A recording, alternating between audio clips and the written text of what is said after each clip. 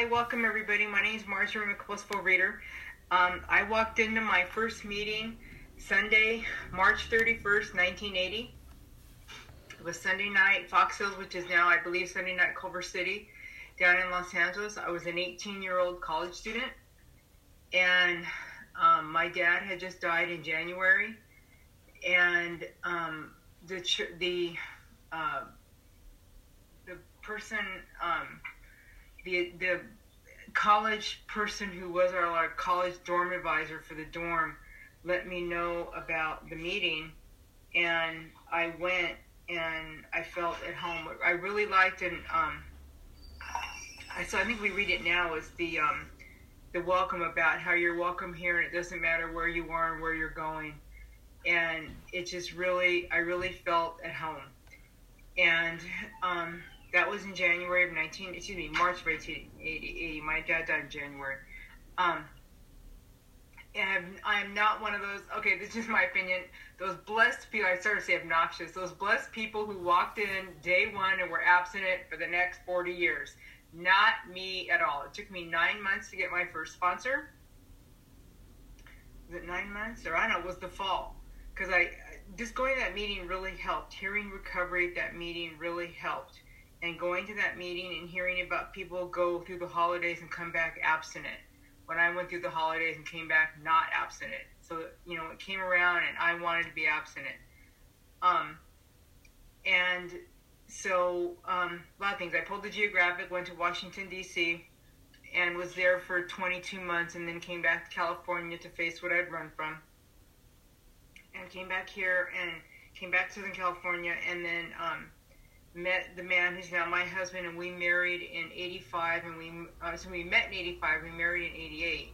We moved to Fresno in 89, and I've been in Fresno ever since. I'm a stay-at-home mom, I was, and now I am a small business owner.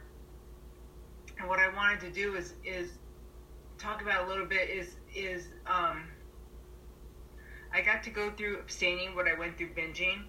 When my dad died, of course, I binged the whole way through it. And then a few months later, a dear family friend who was my dad's best friend died. And I got to go to the funeral and go through abstaining, what I went through binging, drinking copious amounts of coffee at the after thing, instead of, getting plates and plates of food. Really grateful for that. I wrote some notes. I thought might be helpful over the years. One of the things that has really helped me, no matter what, is to keep coming back. Surprisingly, one of the times I probably would have left is when I was pregnant, because I didn't get morning sickness. I got morning, noon, and night sickness, and was nauseous all the time. And I had friends in program calling me saying, when am I going to see you back at meetings? When am I going to see you back at meetings? And that kept me coming back. And through everything, I kept coming back. I may not have been super involved in a way. I kept coming to meetings, but when my kids were little, I didn't do a lot of service. But even in the beginning, way back in the beginning, I helped in the LA Intergroup. And I went and worked in the OA office. And I guess I'm blessed in my family. My parents kind of gave that example of doing service to your community. And I just, I just always wanted that. And going to meetings and seeing people do service and hearing about different service positions, I always wanted to, belong and do that. And I really, really recommend service. I was doing my own absence. I had my own absence, contacting my own sponsor, and I was working with a newcomer. And he was explaining what he had done with his food. And I went, oh, wow. And hearing his story helped me keep my food cleaner, and it made me realize I had broken my abstinence without even realize it. And so I cleaned it up, but the point is that I have found service key to my abstinence. I ended up, like I said, a lot of time program, got back involved in Region 2, really, really enjoyed it. And one of the things that helped me was I wanted to be on the board. And that was the next great thing to do was be on the board, right? And so to be on the board, you had to have 2 years of continuous abstinence. And so that was really great. That gave me support to do that. You know, when I'd want to maybe do something stupid, I'd think about, well, then you can't do this certain service position you're doing, or you'd have to give that up. And that was a lot of support. So then when I did get on the board, you know, like at dinner, when I would say, you know, the compulsive overeater wanted to keep eating dinner. Well, I couldn't, because I had to go work on stuff. I had to go prep things or whatever for a meeting or whatever. And that really helped me. And the support of the other people on the board, you think, oh God, the work is so hard. It's so much fun to be with everybody and get everything done, and knowing what you're doing is valuable work really, really helped my program. Over the years, as I said earlier, the road's gotten narrow. Thanks to this program, I've been able to give up. Actually, I guess give up's a word, but just not willing to have the consequences of certain foods. Today's reading in For Today was about relief from the obsession, and really grateful for that. When I came into program, I had very much of an addiction to a certain food. I don't know if we can say foods here. I don't want to set anybody off, but you know, my day was literally predicated on whether or not I got to eat this food. The quality of my day is whether or not I got to eat the food. And it was a shitty day if I didn't get to eat it, and it was a great day if I did get to eat it. And reflecting on that, reading this morning, I was so grateful that I don't have to eat that food anymore. It can actually be in my house, and other family members eat it. I don't obsess about it. I forget we have it. And that's thanks to this program. I don't know how to describe it. I remember going to meetings and people said, you know, it's easier to not have one, you know, not have one bite than have a little bit. And I fought that for a long time. And that's kind of at where I am now. There's certain foods I just don't eat. Paraphrasing the line from the Big Book, I just can't eat them in a ladylike fashion. And so I just don't eat them. And part of it's that, but I don't like the loss of serenity. You know, if I go and get, I maybe don't keep it at the house, because God forbid I have it at the house, right? But I go out to a location, a retail location that sells it. Well, once I had it one day. I remember thinking this, I have it one day and I didn't binge. And so it's like, great, well, next week I'm having it 3 times a week, you know? And it's like, what's up with this? And so I'm just really grateful that for today, I don't have to do that. I can live my life. One of the things that does help me, I was thinking about this visually, it helps that I'm a visual person. If stuff's out on the counter, like they can have the stuff here at the house that I have no business eating or wanting, but it cannot be on the counters. It can be in the fridge, it can be in the cupboard, but if it's on the counter, I'm in trouble, because I'm one of those kids, you know, I remember as a kid, the dessert being in the back porch and going and, you know, oh, that line's not straight. You know, I got to straighten that line. Cutting a little piece. And, you know, and what do you mean half of it's gone? And so, I don't do that. And I've tried to learn from the times I thought I fell down and wanted to beat myself up. I learned, like binging on other people's food. Well, I've learned to ignore, to tell myself, you know, that's not my food, when I've had roommates or whatever and I took their food. Being willing to give up, you know, like I said, being willing to give. One of the things is in my religion, we practice a thing sometimes of giving something up for a certain amount of time.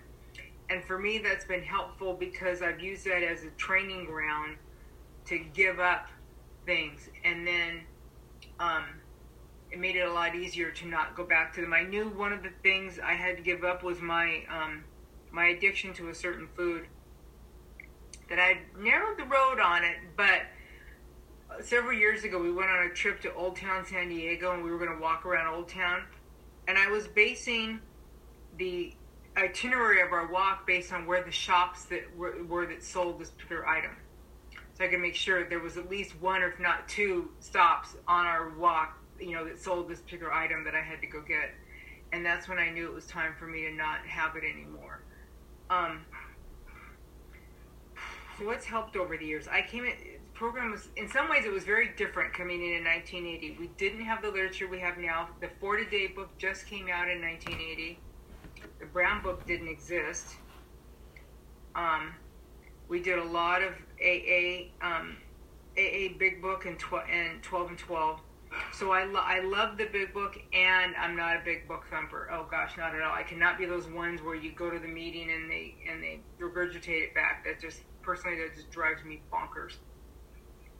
I do like the ideas I mentioned earlier when I talked about the plan of eating, that my abstinence is how I eat, my food is what I eat, and so thanks to this program, I've become willing to take care of myself better. I have found that for me, I can't have gluten because, not that it's a big bad thing, but for me, I break out in a rash and I don't want to scratch all day.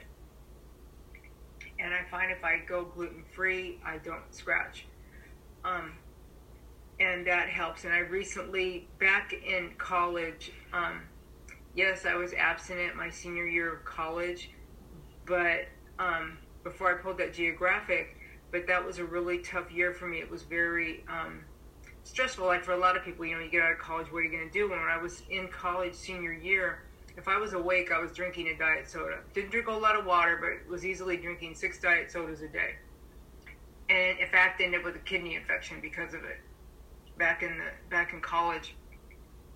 And now I don't know if it's all carbonated beverages. I haven't bothered to try it out, but there's a sugar-free carbonated beverages I was getting, and I was drinking one like every night, just one, every night, one, and I was breaking out in a rash on my arms here, and itchy like crazy, and I'm like, what? So I'm like, let me try this, and I stopped drinking it, and now I may drink one sugar-free drink a night, but it's not carbonated, and I don't break out in a rash anymore.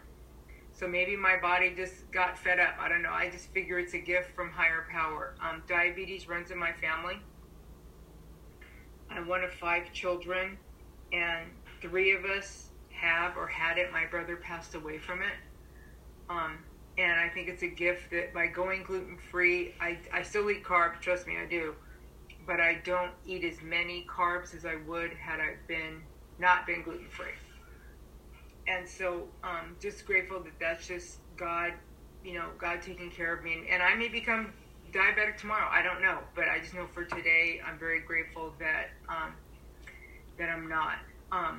Going back to one of the things I liked about the program back then, about knowing the... let me go back to that now. So now I've been abstinent over 5 years.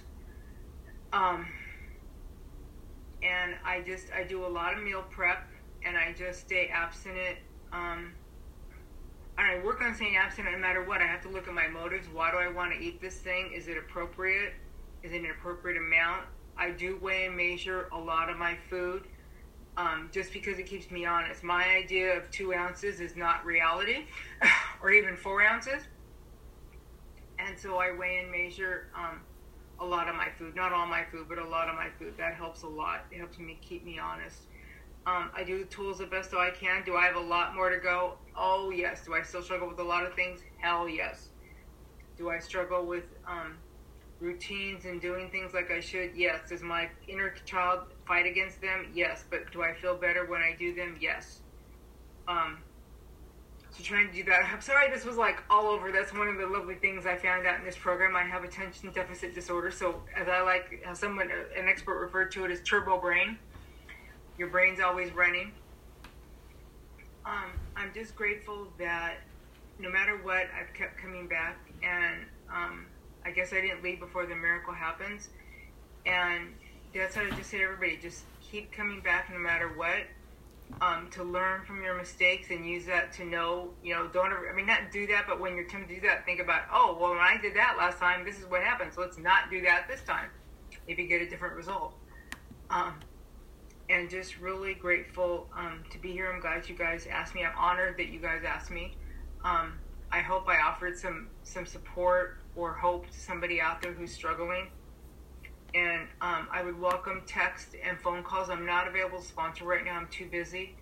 But I would be willing to definitely, I'm always up for a call or a chat, text with somebody.